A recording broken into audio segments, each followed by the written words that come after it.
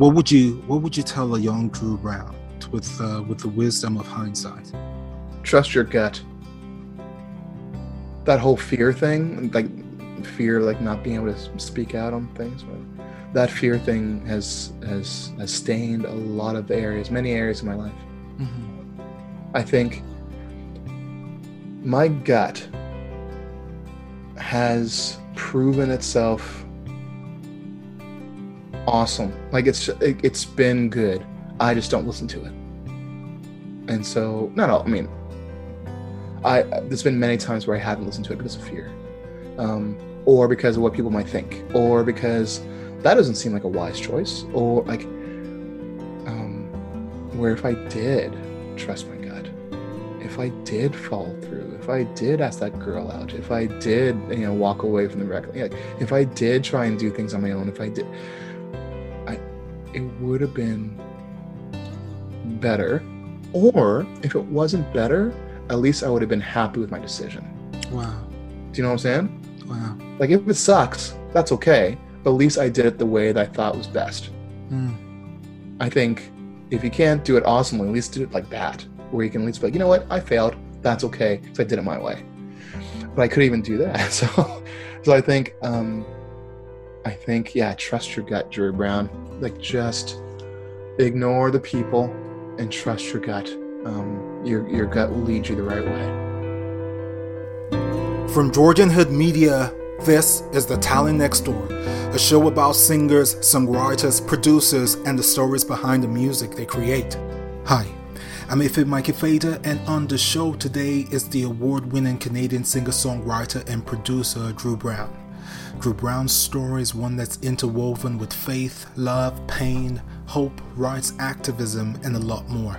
The more I chatted with Drew, the more it became apparent where the theme I hear in his music comes from. Now I say theme because Drew's music is more than just great lyrics sung over beautiful chords. Drew Brown is an experience, and the feeling his sound evokes is quite hard to articulate. There is a sage quality to the man that can only come from the unique experience he has had. Drew and I talked about his childhood, his relationship with his mother, his entrance into the church, his discovery of music, his first record deal, losing and finding his faith. Drew and I also talked about the makings of Digital Love in Analog Times, his 2015 Juno-nominated album. We also talked about Black Lives Matter and a host of other things. Our conversation was rich and deep, and it was meaningful, and I can't wait for you all to listen. Drew, I want to welcome you to the show. This is The Talent Next Door, and we're very excited to have you here tonight. So thank you very much, sir. Thank you for having me. This is it's truly an honor. I know people say that, but it really is truly an honor to hang out with you and have a chat. Awesome. Same here. I always love to start. I'd like to, always kind of curate how people get to where they have gotten to. So if you would be kind enough to just take us back to the beginning, as a 5-year-old, if you can remember that far back, as a 5-year-old, 10-year-old kid, what was growing up like, and where were the places you grew up? My family, like my mother and father, had a pretty tumultuous relationship, and so they wound up splitting when I was quite young. And so my mom and my aunt actually got a place together just outside of the Jane Finch corridor, and so we were hanging out there for most I think from maybe I was 1 or 2, maybe 2, until I was in grade 3. And so I remember being there, and music wasn't always playing. But they let me put music on as often as I wanted to. I don't think they ever said no music. I mean, maybe it was bedtime, sure. Like if they were getting dinner ready, I would put the music on and just let it go. And they were a very, very strict sort of Christian upbringing, background family. And so, secular music was of the devil, and so anything that was played on, mainstream radio, any kind of rock or pop or R&B or blues was considered sort of, not very Christ-like to listen. I see. Yeah. And so it was a lot of gospel, a lot of Christian music, which is great. I love gospel. I'm thankful that I was able to listen to that growing up. Mm-hmm. Was when I first discovered Much Music. That's when my mind was blown. I see. I had a cousin who back then actually used to work at Much Music, and so he was about 10 years older than I was. I think at the time he was, I don't even know what he was doing, like lugging cables around. You know, he was just, Yeah. Yeah. like the gopher kind of kid. And he, climbed the ranks later on. But he would always say, "Yeah, man, check out this show. Check out this show on Much Music, man. It's really cool. You're gonna love it. You're gonna love it." And it was like DJ spinning at the time, and it wasn't Master T, but there was another black guy who was on there, Michael Williams, I think his name was, and he was always bringing in like local hip hop and local R&B. Mm-hmm. But then I would watch like Van Halen videos. Yeah. Yeah. Yeah. I was like, how do I do that? Like that looks amazing. Uh-huh. Definitely like music videos and the kind of televised music culture that was created between MTV and Much Music. Yes. That was a huge influence. And gospel music, but yeah, that was a huge influence. And you know what? The library was actually a huge influence. Okay. I was a latchkey kid for, I think, when I was in grade 2 and grade 3, because everybody's hustling, right? So Yeah. and I was a pretty chill kid, very responsible. Didn't want to bug my mom or piss her off, so I was very. I was like, if she said jump, I was like, yes, ma'am. So I did not mess with mama. You know what I mean? Yeah. And so I would ask, hey, can I go to the library and then meet you home for dinner? And she'd be like, yeah. I mean, wasn't that far away, so I was like, yeah, go ahead. And so, imagine this kid in grade 3 walking to the library, and I would sit down at their record collection. They can sit there and listen to records. And I found like the Woodstock LP. And I remember between like 3 days, I listened to like every single song, I think twice. Wow. And I loved like Jimi Hendrix. I was like, whatever this is, whatever's happening right now, you have to have a piece of that. yes. And there was another guy named Richie Havens, and I mean, everybody's coming out with these big bands, and doing their thing, and he comes out with an acoustic guitar. He sits down and just delivers this powerful, like rootsy gospel song. And I was kind of like, okay, if there's can I do a mixture of like Hendrix and this guy Richie Havens? Where there's like a little bit of rock, a little bit of folk. There's a little bit of like spacey, trippy things happening. There's this communal, almost sacred act of. I want that. Yeah. And I didn't realize that was a dream. I just thought that'd be kind of cool maybe one day. Mm-hmm. I didn't realize how ingrained that moment, how much that moment was ingrained into me. And actually sort of helped shape my story. Yeah. Wow, that's that's some story. Because it's so grounded in I think, in music, and of course when you mention Woodstock, that's just iconic for a lot of people, and like a reference point for a lot of artists. So I've been doing a little bit of digging and research on you. So I understand you moved a lot when you were much younger. Yeah. Do you wanna tell us a little bit about that?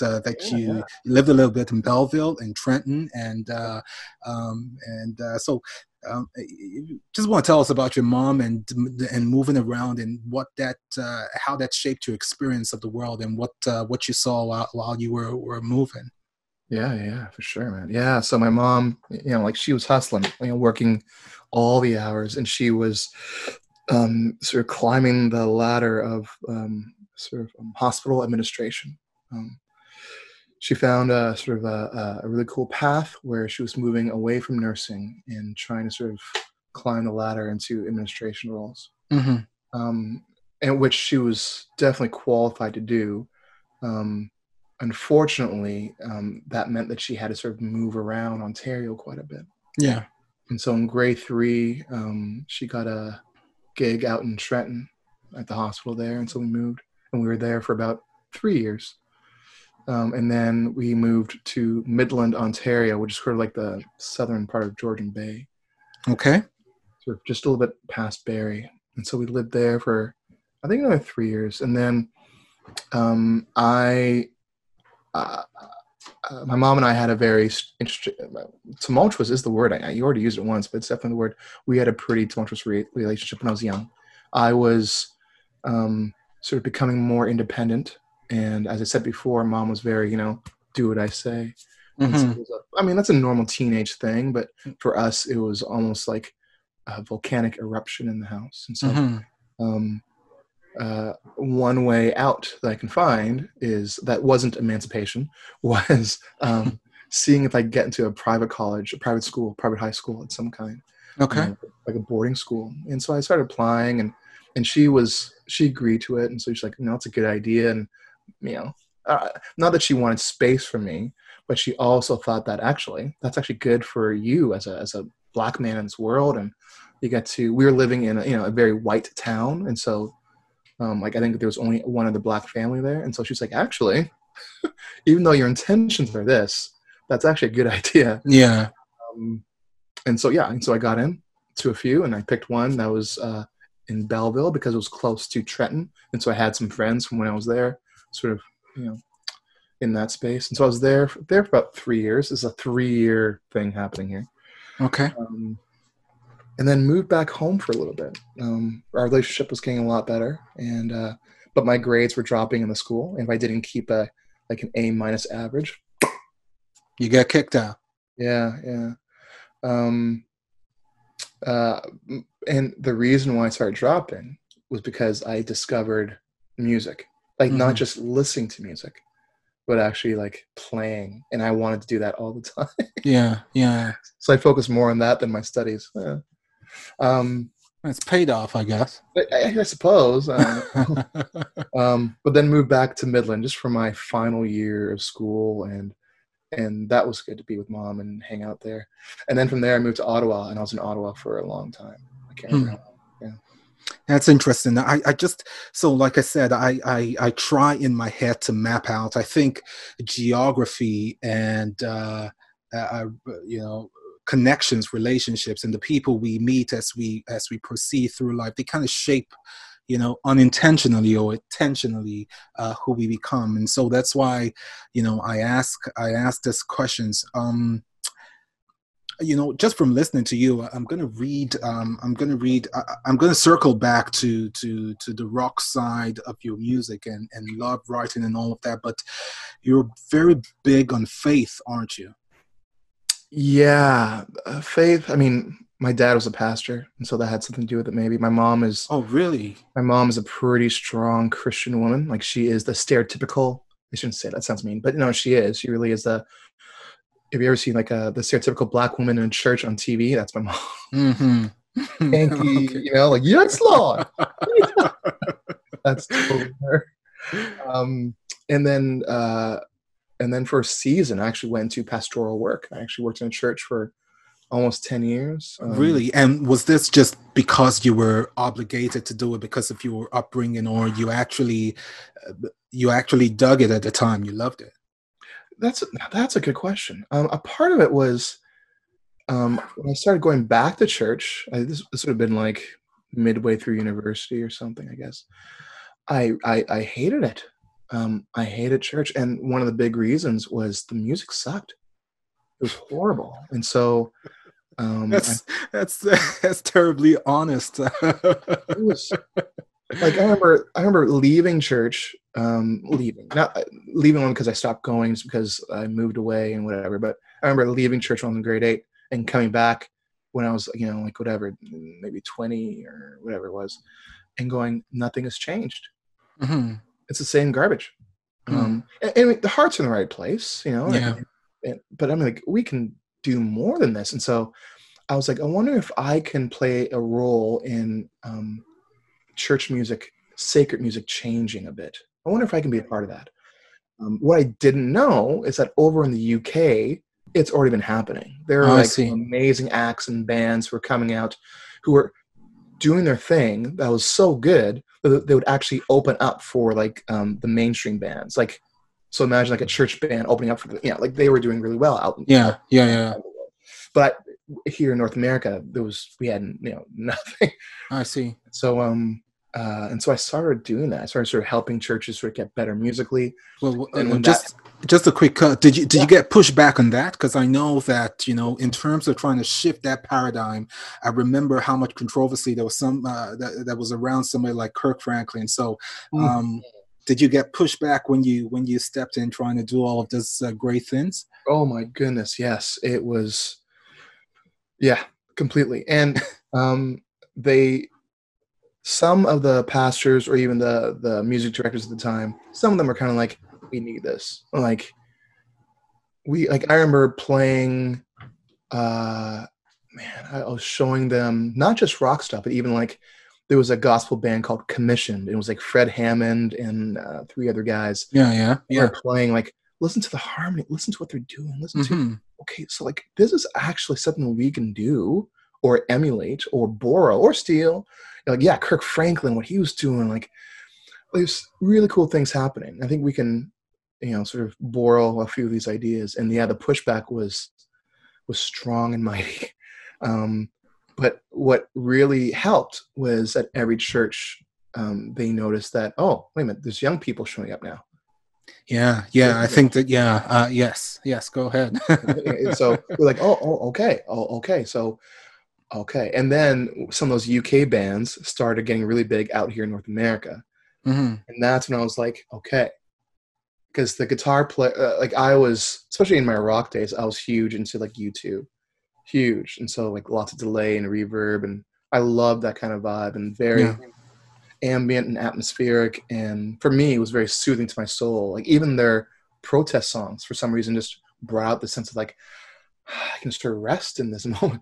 Yeah, And for for me sure. that felt like worship music to me in a way, in a very strange way. And so that was my style. I was either doing like R&B gospel chops, or I was doing like these kind of like U2 inspired riffs, or a blend of the two. And so when these bands started coming over to North America, I was like, "Oop, you see, Yeah, yeah. you That's see, what I've been trying to. That's what I'm trying to tell you guys.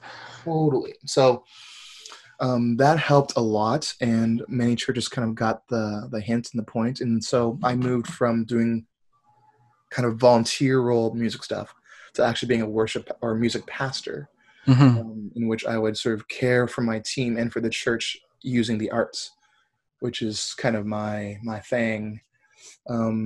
And then I would move into like different pastoral roles, community pastor or whatever. But yeah, it was something I just thought that maybe the church can do better at, because the church, and historically, the church is always on the front line of the coolest and newest thing.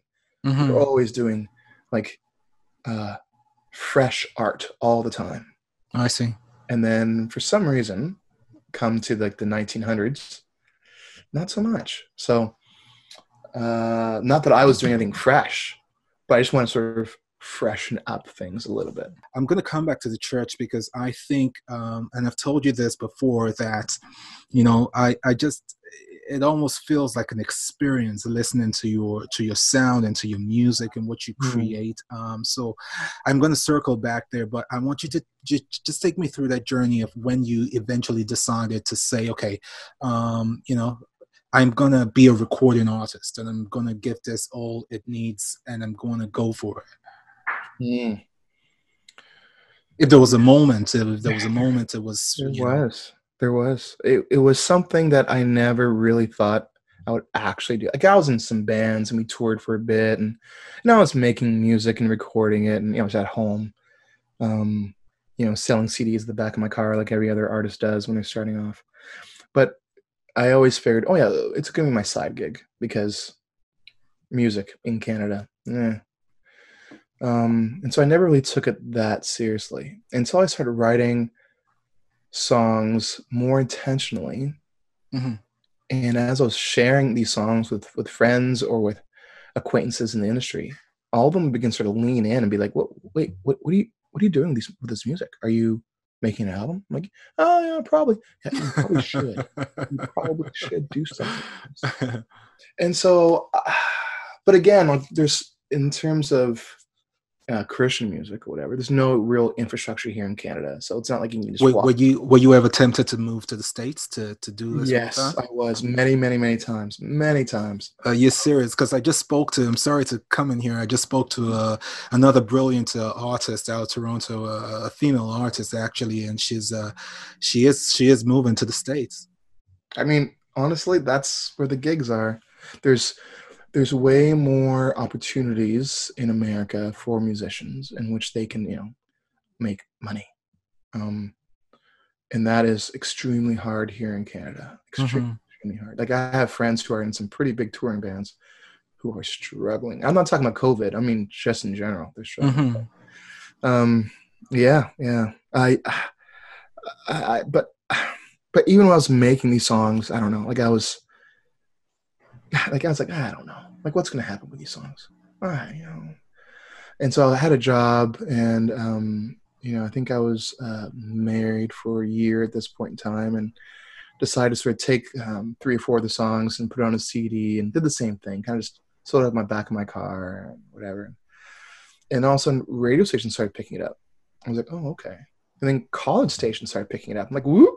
And just like that, or did you have to do some groundwork? No. I mean, with one station I did, and then Okay. I think because there's a station up in Barrie, he started playing my songs, and I think because they played it, other stations started playing it. Hmm. The college stuff, I just was doing some university shows, some Yeah. acoustic shows, and kids would just buy they weren't kids, they're the same age as me. They would buy, my CD, and for some reason, it filtered through to the right people. Okay. And just put a time period in this. This was around what? This would have been around 2003 or 4. Okay. Okay. Yeah. So a million years ago. Yeah. Yeah. And so I was like, oh, that's cool. That's cool that people are liking this and it's getting played. That's great. And then one day I got a call from this he's like a Christian artist, and he was doing a tour in Canada, and he wanted me to play guitar for him. But the only way I can do it is if I quit my job. And if I quit my job, if it's one of those things where if you quit, then you got to start back at the bottom in terms of like, what's the word I'm looking for? Priority or Yeah. And I mean, I talked to everybody. I was like talking to my mom, my wife. And what job was this at the time? Oh, I was working at the school board. They hired a bunch of people to kind of be the in-between sort of guard between like staff, like principal, vice principal, and the police. Okay.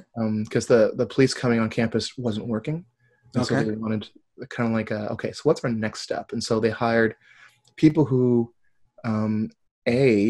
could handle themselves with a bunch of crazy kids, but also who can just kind of get in their lives a little bit,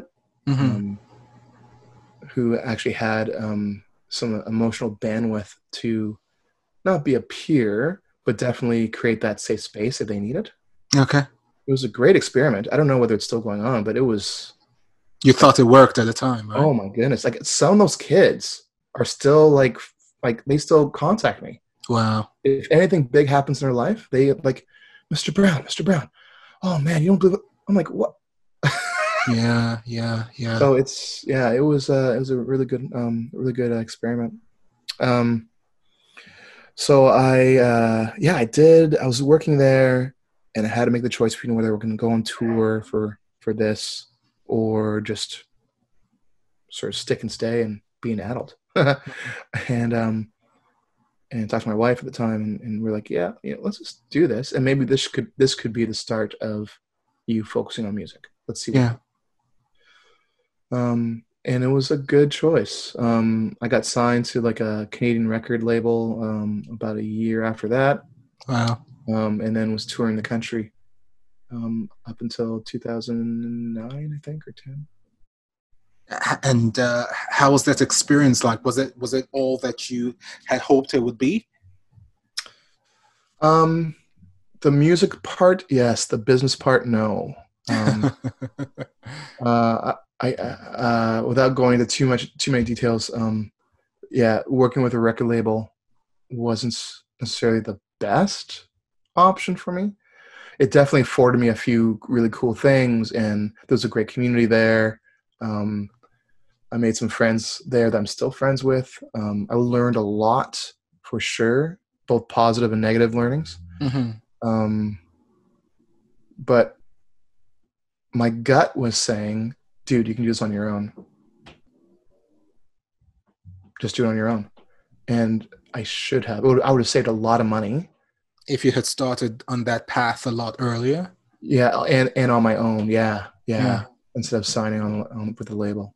It's interesting though. Like it's almost that kind of thing in life where you know, just because of the template that has been set, it feels like that's the next logical step for an artist. And then people get it, and then you say, okay, no, it's not all I, you know, thought it was going to be. Because the way how most labels, not all labels, but most labels are set up is that everything, they will pay for everything up front, which is like, thank you very much. And so if you wind up spending 20 grand on your record, and then, you know, another 10 grand on merch, and then, you know, maybe you're paying for like radio support, maybe you're also, now you're 30 grand in the hole. Okay, now let's go out and play some gigs. Every dime you make goes back to, yeah, so you have to pay that off. And then when that's paid off, then you're still like splitting the money.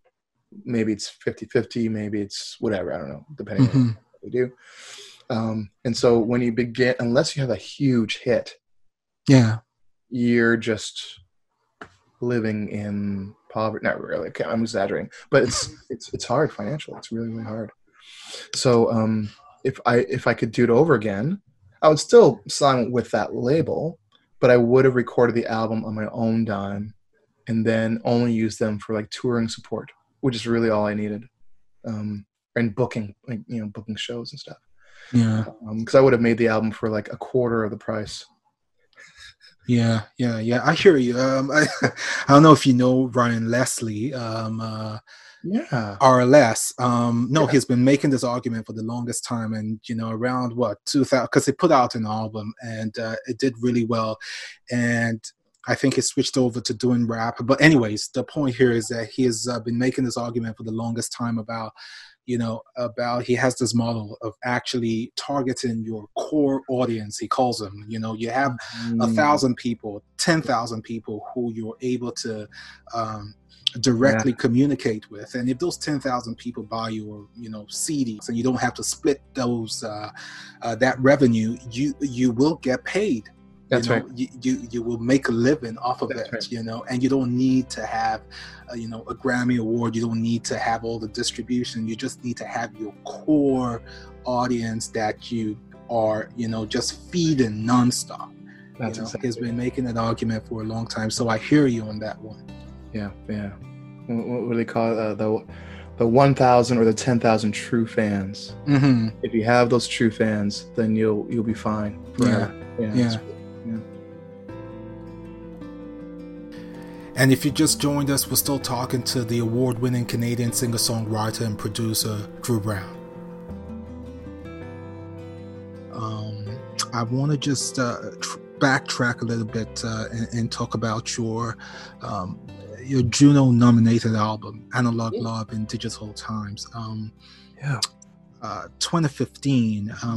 How did that all start, and were you expecting such a reception of that body of work you put together? No. So it came as a surprise to you. It did, and when I was with the label, I was definitely moving into. Let me take that back. Christian music, like most music, like most genres, it's all about the persona, right? And so, the more of a super Christian that you are, the more validity you have to your brand as a Christian artist, right?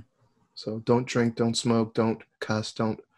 Okay, so I do all three of those things, right? And I don't smoke, but and I'm not. For me, there's a part of me that's kind of like, I want to be real and honest. I don't want to fake it. I'm not saying go get drunk every night. I'm not doing that. You know, that's not my vibe. Maybe some people's vibe. That's not my vibe. You know, I'm not cussing every second word. But sometimes if I drop a brick in my toe, I might lay down some bombs, if you know what I'm saying.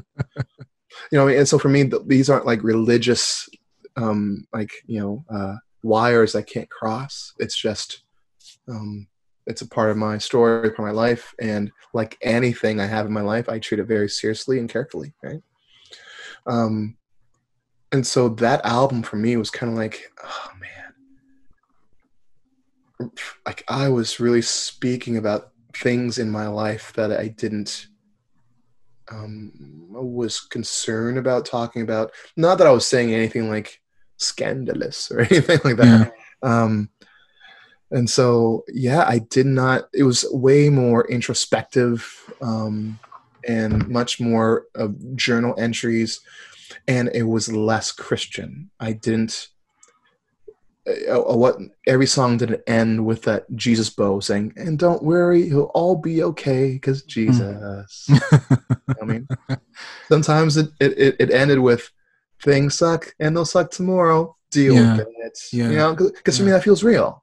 That's the life that I was living. It's like everything sucks. That's okay. It'll suck more tomorrow. Like enjoy today. Yeah. And that's okay. That's not like a depressing thing. It's not like even like an Eeyore, like, oh, Winnie. It's just that's life. Good days will come. Don't worry. But you'll get bad days too. And so when I put that album out, and it's a bunch of love songs too, which doesn't usually happen in the Christian world at all. Like romantic songs, and even songs that are about love that's not working, especially when you're in a marriage. And so I'm like that's something that you normally wouldn't sing about in a Christian album. Like, and so it was interesting how that album really connected with people. And the response I got was like, this feels so real and authentic and raw. And this is my story. This was my story. This, like, people really grabbed a hold of that, which is cool. I just didn't think people would. Actually, I thought it'd be the opposite. I thought it'd be like, oh, this like, you didn't make any reference to Jesus like once, dude. Are you so Christian? Yeah. So, it was a fun album to do, and it was great to walk that Juno carpet and enjoy the night. It was great. Yeah, I can only imagine that must have been thrilling for you. Yeah, it really was. It was good. Okay, so I want to talk about all of the other things that you do. So you produce and hymns for the architect. Like, how do you find time? First of all, I just want to tell me what that expression is and how you started that other whole thing with producing music under that other, I wouldn't say it's a moniker, but just under that name. But why did you feel the need to have that other side expressing probably a slightly different kind of music? Yeah. I've been working on, some new music for a while, and some of it just didn't feel right to put out, or I wasn't ready, or the songs just weren't ready, or and there's a lot of stuff like happening in my personal life, just mental health stuff, and just a lot of the ups and downs of life. But sometimes the downs were a lot deeper and longer, and so just I wanted to write music to kind of be soothing to my own soul. And so I started leaning heavily more into like ambient electronic expressions, which I've done some of that. There's definitely some hints of that in my earlier work, but I want to be completely instrumental. And so I just walk around my neighborhood, sometimes in the mornings or late at night, and just try and sing some melodies. And every once in a while you bump into someone, you start talking, like it's weird to sort of find people out at midnight. And so when you do, either you kind of go like, and you try and stay away. Yeah. or you wind up striking conversations kind of like, what are you doing jogging at midnight? Uh-huh. And so, you know, strike some conversations, and you hear some stories, and you find like those, this is, I don't know, I'm sure you've experienced it before, where when you hear someone else's story and it totally intersects with yours, Mm-hmm. and you're like, oh my gosh, I totally get you, man. Yeah. And so stuff like that would happen on the regular. And I was like, okay, so in order to get out of my own head, what would be a soothing song for their story? What would be the feel and the vibe that they would need to hear, or that I think they would help them anyway? And so I'd start sort of singing out these melodies and plucking them on a piano and guitar, and I would sort of jot them down. And then one day I realized, oh my gosh, I have like 20 songs. Mm-hmm. Maybe I should do something with this stuff. Yeah. And in a span of like 3 weeks, I think I recorded everything. But I will say this. When I first started Hymns for the Architect, it was completely different. Okay. I went through a season where I totally lost my faith. I didn't know whether I believed in anything anymore. And can I just ask, well, why, or what got you there? There's a bunch of things, and the list goes on. Like, there's a bunch of things that kind of just like put me into the state of doubt and questioning. And at some point, I came to this almost like this inception moment, where it was planted in my head. Like, I don't know if I believe in this. Mm-hmm. I do believe that something created something, and Mm-hmm. I think that there was something out there, and so that scared me a lot, Yeah. and scared my family, and scared my friends, and scared the church that I was serving at the time, and which I had to leave, and scared a lot of people in my circles. Yeah, because you had you had such an identity that you were that had started to conflict with who you were in the present, right? And all the things that you were thinking about. That's kind of scary. Yeah, it was frightening. I was terrified. And I didn't know what to do with this. And at the time, there wasn't a whole lot of resources that I can, use or look to or read or listen to. Or there is now. It's tons now, but at the time there wasn't a whole lot. And so I started, as a form of therapy, I started writing worship songs, songs for the church, but from the viewpoint of someone who is deep into doubt.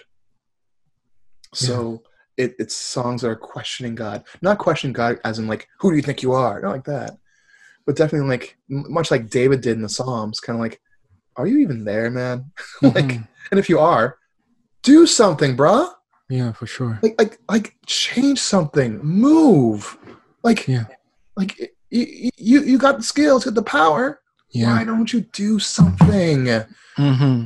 And so it was just based around that, and based around, how would someone who lost their faith but still wants to be connected to the practices, what can I use? What can I have? How can I? What kind of resources, songs or poetry or whatever, can I read or sing that will help me maybe rediscover my faith? And so I started writing stuff around that, and it was based all around the church calendar. So like Easter, Christmas. Okay. I think I have another one coming out for like smaller, like non-church, like Thanksgiving or whatever. But then I was like, I'm sick of my own voice, and I have a lot of weight on me. I want to find a new expression, and so that's where the instrumental album, Solace from Solitude, came from. Just walking around the neighborhood, hearing people's stories that reminded me of my story, and trying to write songs that'll help soothe my soul, and maybe would help soothe theirs. Yeah. It did. I just couldn't, the day after you came on the open mic, I listened to that, and it was such an experience of listening to it with a headphone, and it was so powerful listen to. So yeah, I just that's the impression I got from it. It was really, really powerful. Thank you. Where are you at right now? Where where are you at? I still have a lot of doubt. My faith definitely isn't where it was. It's definitely different. It's shifted for sure. And if I could just pause, would you call that doubt a more like curiosity? Good question. Good question. Oh my gosh.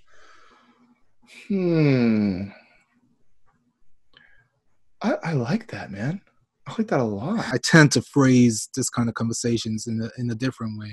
I don't necessarily think it's doubt. I think it's just a deep desire and hunger to have answers to questions, because sometimes it does suck. Mm-hmm. And it all comes apart, and you are there, left for broke with just your hands out in the open, and the rain's falling against your face, and you're in the storm, and you can't, you don't know what the next move is going to be. So I think being curious and saying, hey, this is all that I've been told about you. Why aren't you, doing what you're designed to do? Yeah, I think curiosity that's amazing. I think I like that word a lot. I might steal that from you. Yeah, that's a great way of redefining that. It's people throw around the words like faith deconstruction a lot, and because you're sort of ripping apart your faith and sort of figuring out what you want to keep or what you don't believe in, or what you need to be more curious about. And so I think swapping out doubts for curiosity is definitely, I like that a lot. Okay. Tell us a bit about your discography at this point, and what you're working on currently, and what we should be expecting from you, either as Drew Brown or as HFTA. Yeah, baby. So I'm hoping to release a Drew Brown EP at some point this year. We will see.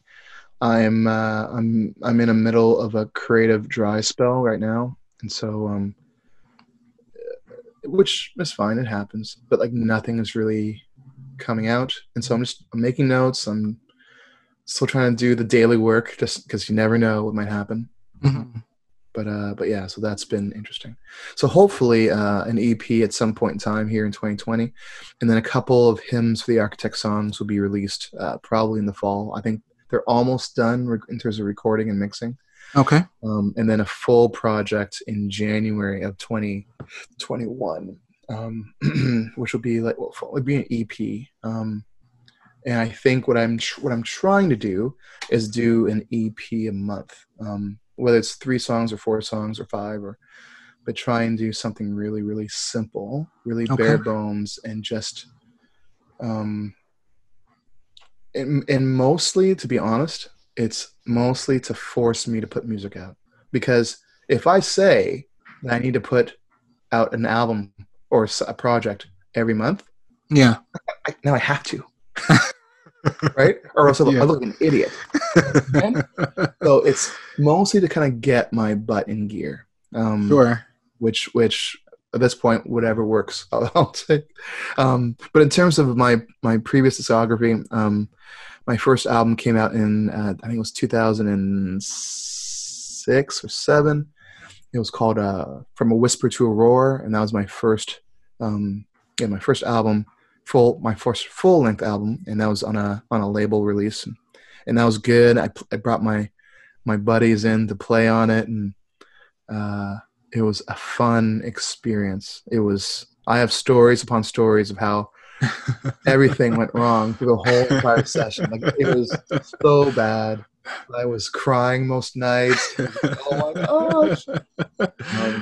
But yeah, it was for me, it was a very fresh sounding record, and it's done me well for the last few years. People are really still engaging with it.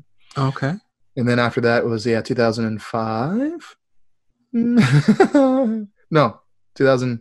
I can't remember. Analog Love and Digital Times came out in 2015. 2015. I don't know why I said 2005. That's weird. And yeah, there's and the reason why there was a gap, such a big gap, is Yes, close to 10 years or even more. yeah. They call me the Christian Peter Gabriel because he does like an album every 10 years. I really leaned heavily into church world, and so I would still do gigs, but like making music just wasn't a priority at the time. Mm-hmm.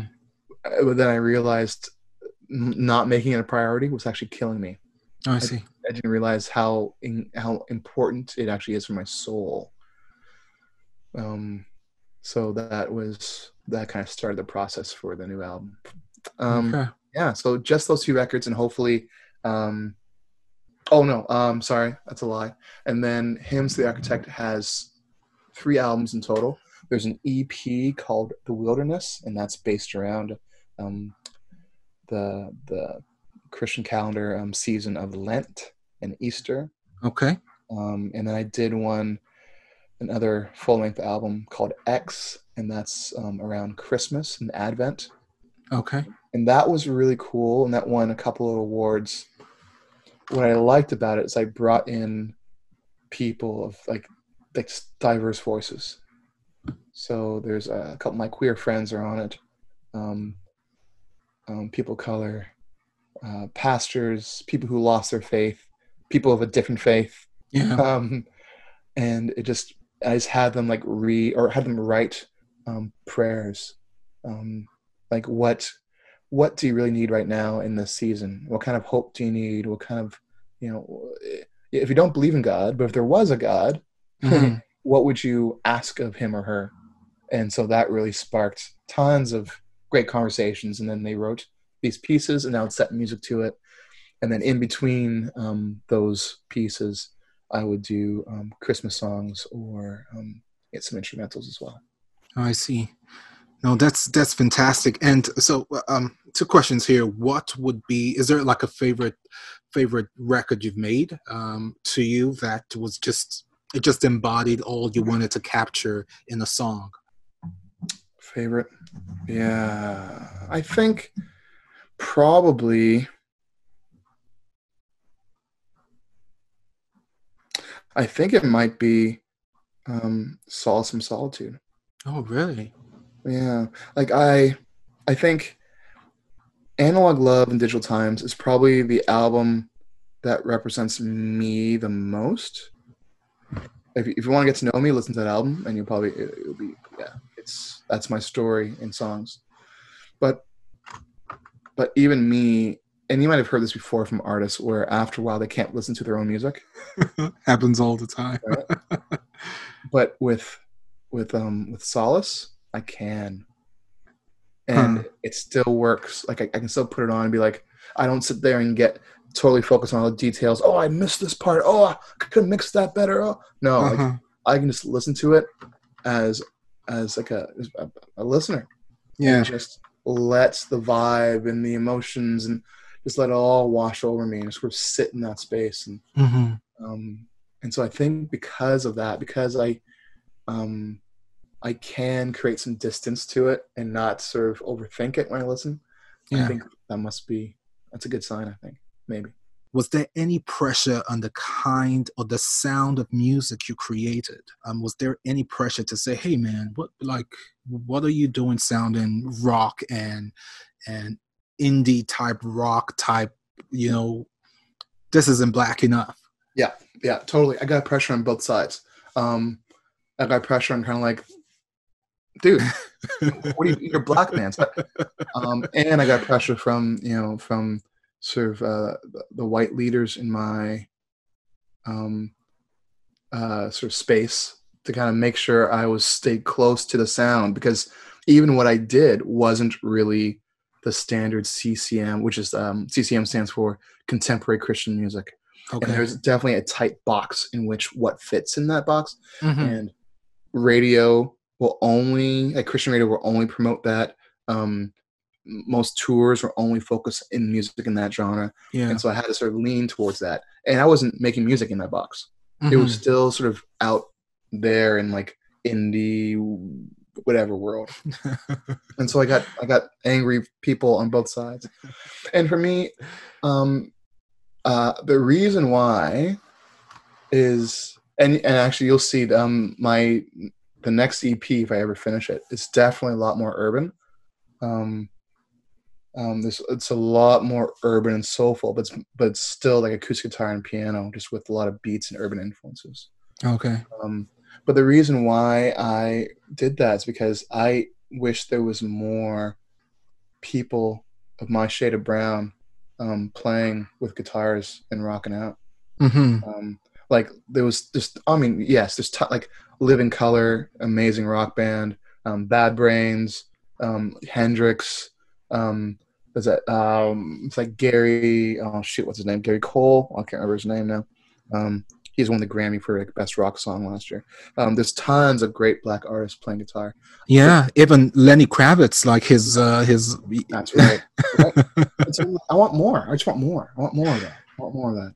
I want more of like acoustic and electric guitar stuff. I want more. I want more sort of rock sounds, but people who look like me. And so I'm like, okay, I'll do that. And again, like going back to the Woodstock thing, those two artists that blew my mind was like Hendrix, Yeah. you know what I mean, and Richie Havens. Yeah. And they were both black guys playing guitar. Absolutely. It wasn't soulful. It was like, yeah, it was like in your face. And so I was like, yeah, I want more. I want more of that. No, but you could just see how heavily influenced they were on you and how that genre of music, which I think it just speaks volume of, of who you are. And even when you say for a long time you kept your opinions to yourself, I think just making music that would not necessarily align with how people view who you were meant to be as a black man and the black culture. I think that in itself is a lot of opinion packed into music, and using that as an expression. That's how I feel. Yeah, you're right. You're totally right. So even when you kept, being vocal on some issues, you were actually speaking the loudest with your music and saying, "This is how I'm going to do it." Yeah, you're exactly right. Completely. What would you tell a young Drew Brown with the wisdom of hindsight? Mm-hmm. Trust your gut. That whole fear thing, like fear, like not being able to speak out on things, whatever. That fear thing has stained a lot of areas, many areas of my life. Mm-hmm. I think my gut has proven itself awesome. Like it's been good. I just don't listen to it. And so, not all. I mean, there's been many times where I haven't listened to it because of fear, or because of what people might think, or because that doesn't seem like a wise choice, or like, where if I did trust my gut, if I did follow through, if I did ask that girl out, if I did, walk away from the record, like if I did try and do things on my own, if I did, it would have been better. Or if it wasn't better, at least I would have been happy with my decision. Wow. Do you know what I'm saying? Wow. Like if it sucks, that's okay. But at least I did it the way that I thought was best. Mm. I think if you can't do it awesomely, at least do it like that, where you can at least be like, you know what, I failed. That's okay, because I did it my way. But I couldn't even do that. So I think, yeah, trust your gut, Drew Brown. Like just ignore the people and trust your gut. Your gut will lead you the right way. Oh my, that's very well articulated, Drew. Mm. And it resonates. It resonates. Okay, looking forward. What are we? Besides the music you've told me and all about the music projects you're working on, but where we're headed with this? Are you going to keep recording music?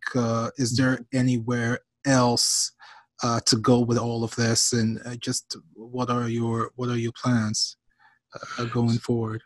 Yeah, I've been thinking a lot.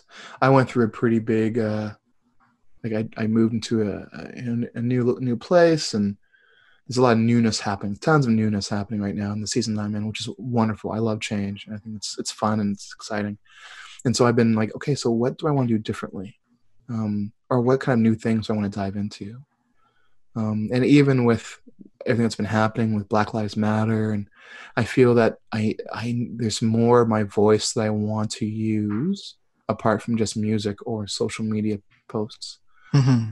And so I'm in processing, making more art, um, based around anti-racism and diversity and the equity, um, making resources for the church, prayers or songs that are based around these ideas, Yeah.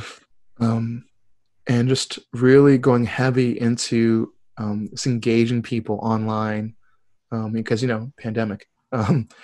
Just engaging people online with these ideas and these movements, and I actually took most of July off of social media. I haven't really been on. Um, I haven't really been using it. I think I posted like maybe 4 things all month. When I say posted, I mean like on my stories. I think I only made like one post on my actual feed. Yeah, that stuff could get tiring at some point. This is the thing. I'm like, oh, man, I'm like, okay, so I think I want to create something that'll hopefully inspire people. I just don't want to like duplicate what's happening on the news, or like, repost what's happening on the news, or I want I want to be like, okay, so how can we make people move towards change, move towards equality, move towards thinking of all these things in a different way, in a more healthy way? How can we move people into doing the work of anti-racism on their own?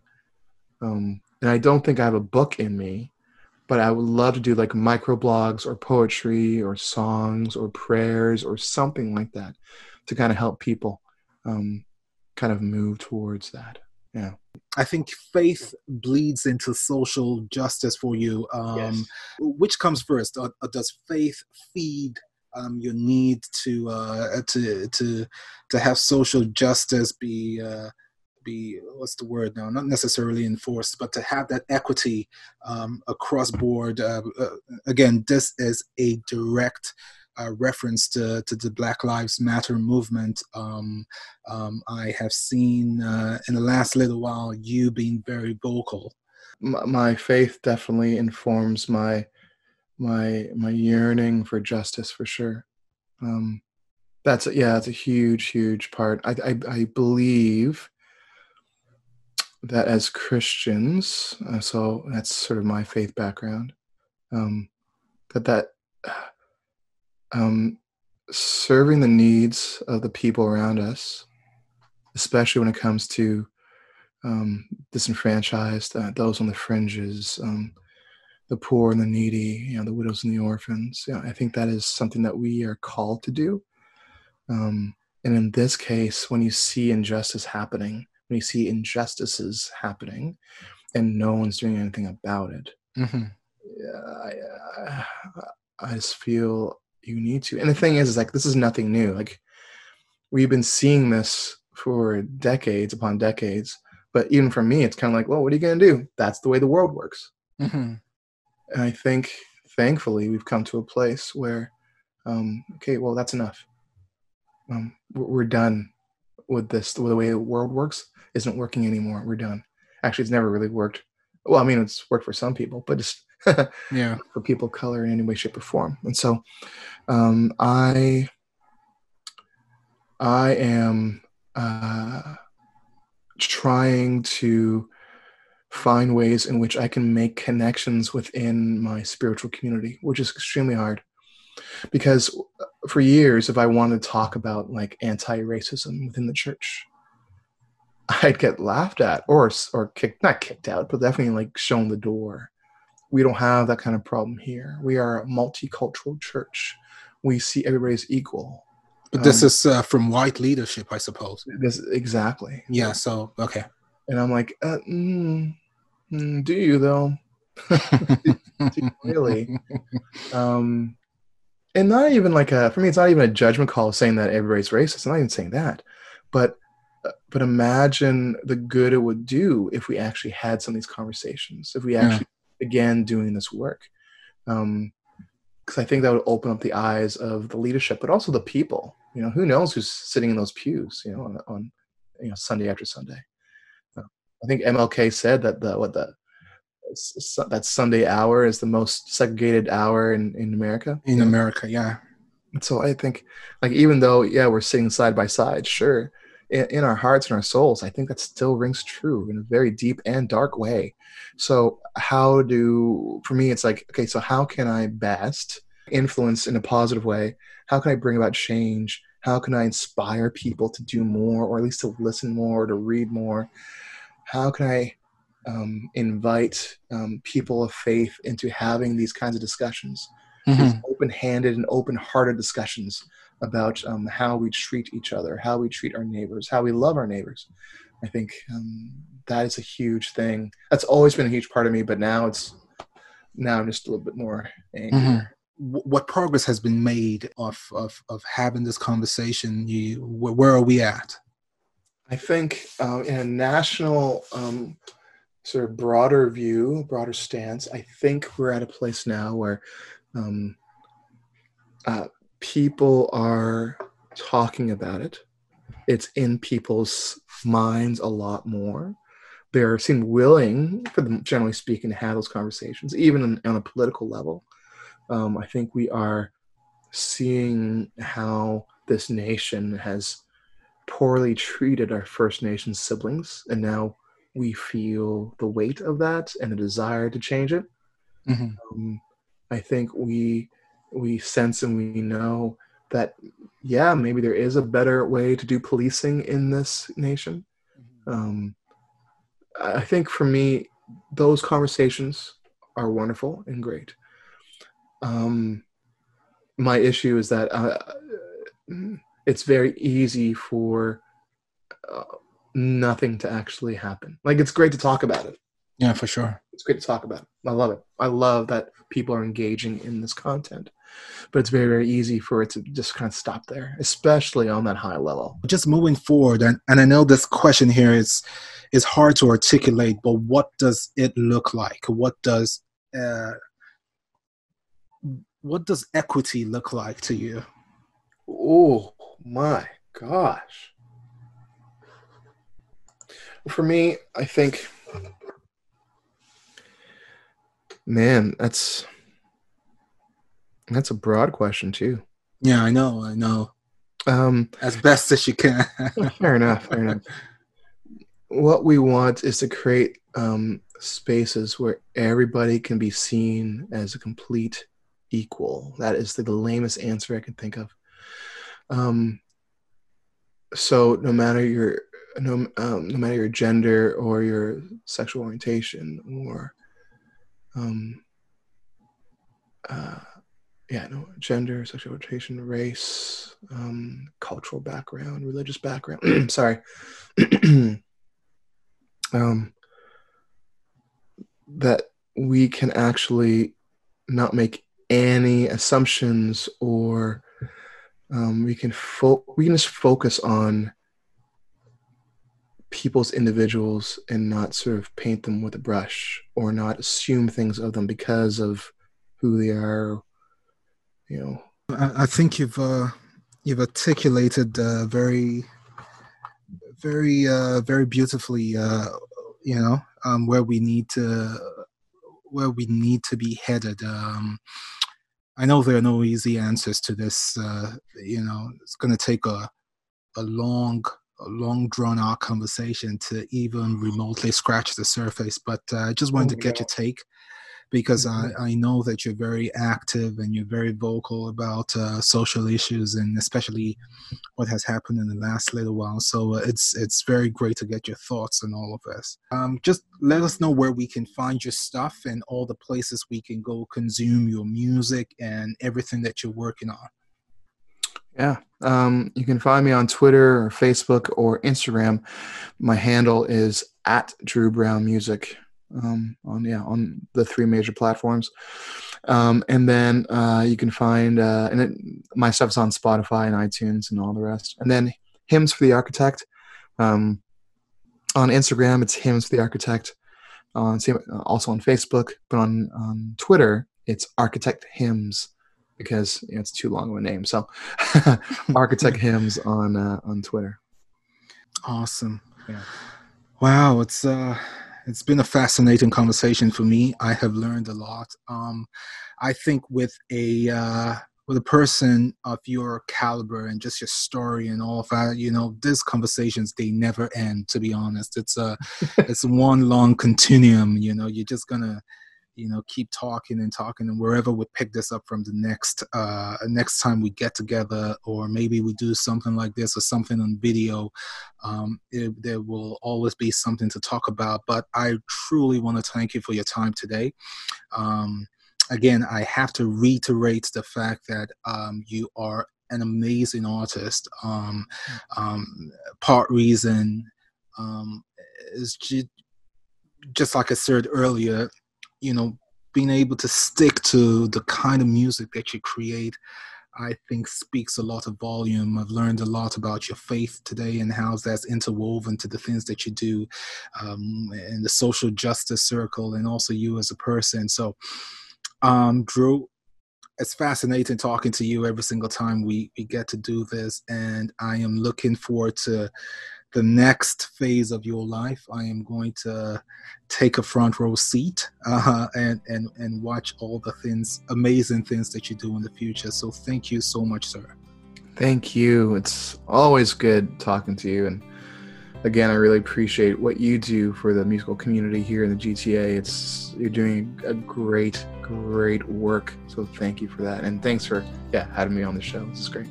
Awesome. Okay. Have yourself a good one. We'll keep talking, sir. Sounds good. Bye-bye. Take care. Bye-bye. And that's our show today.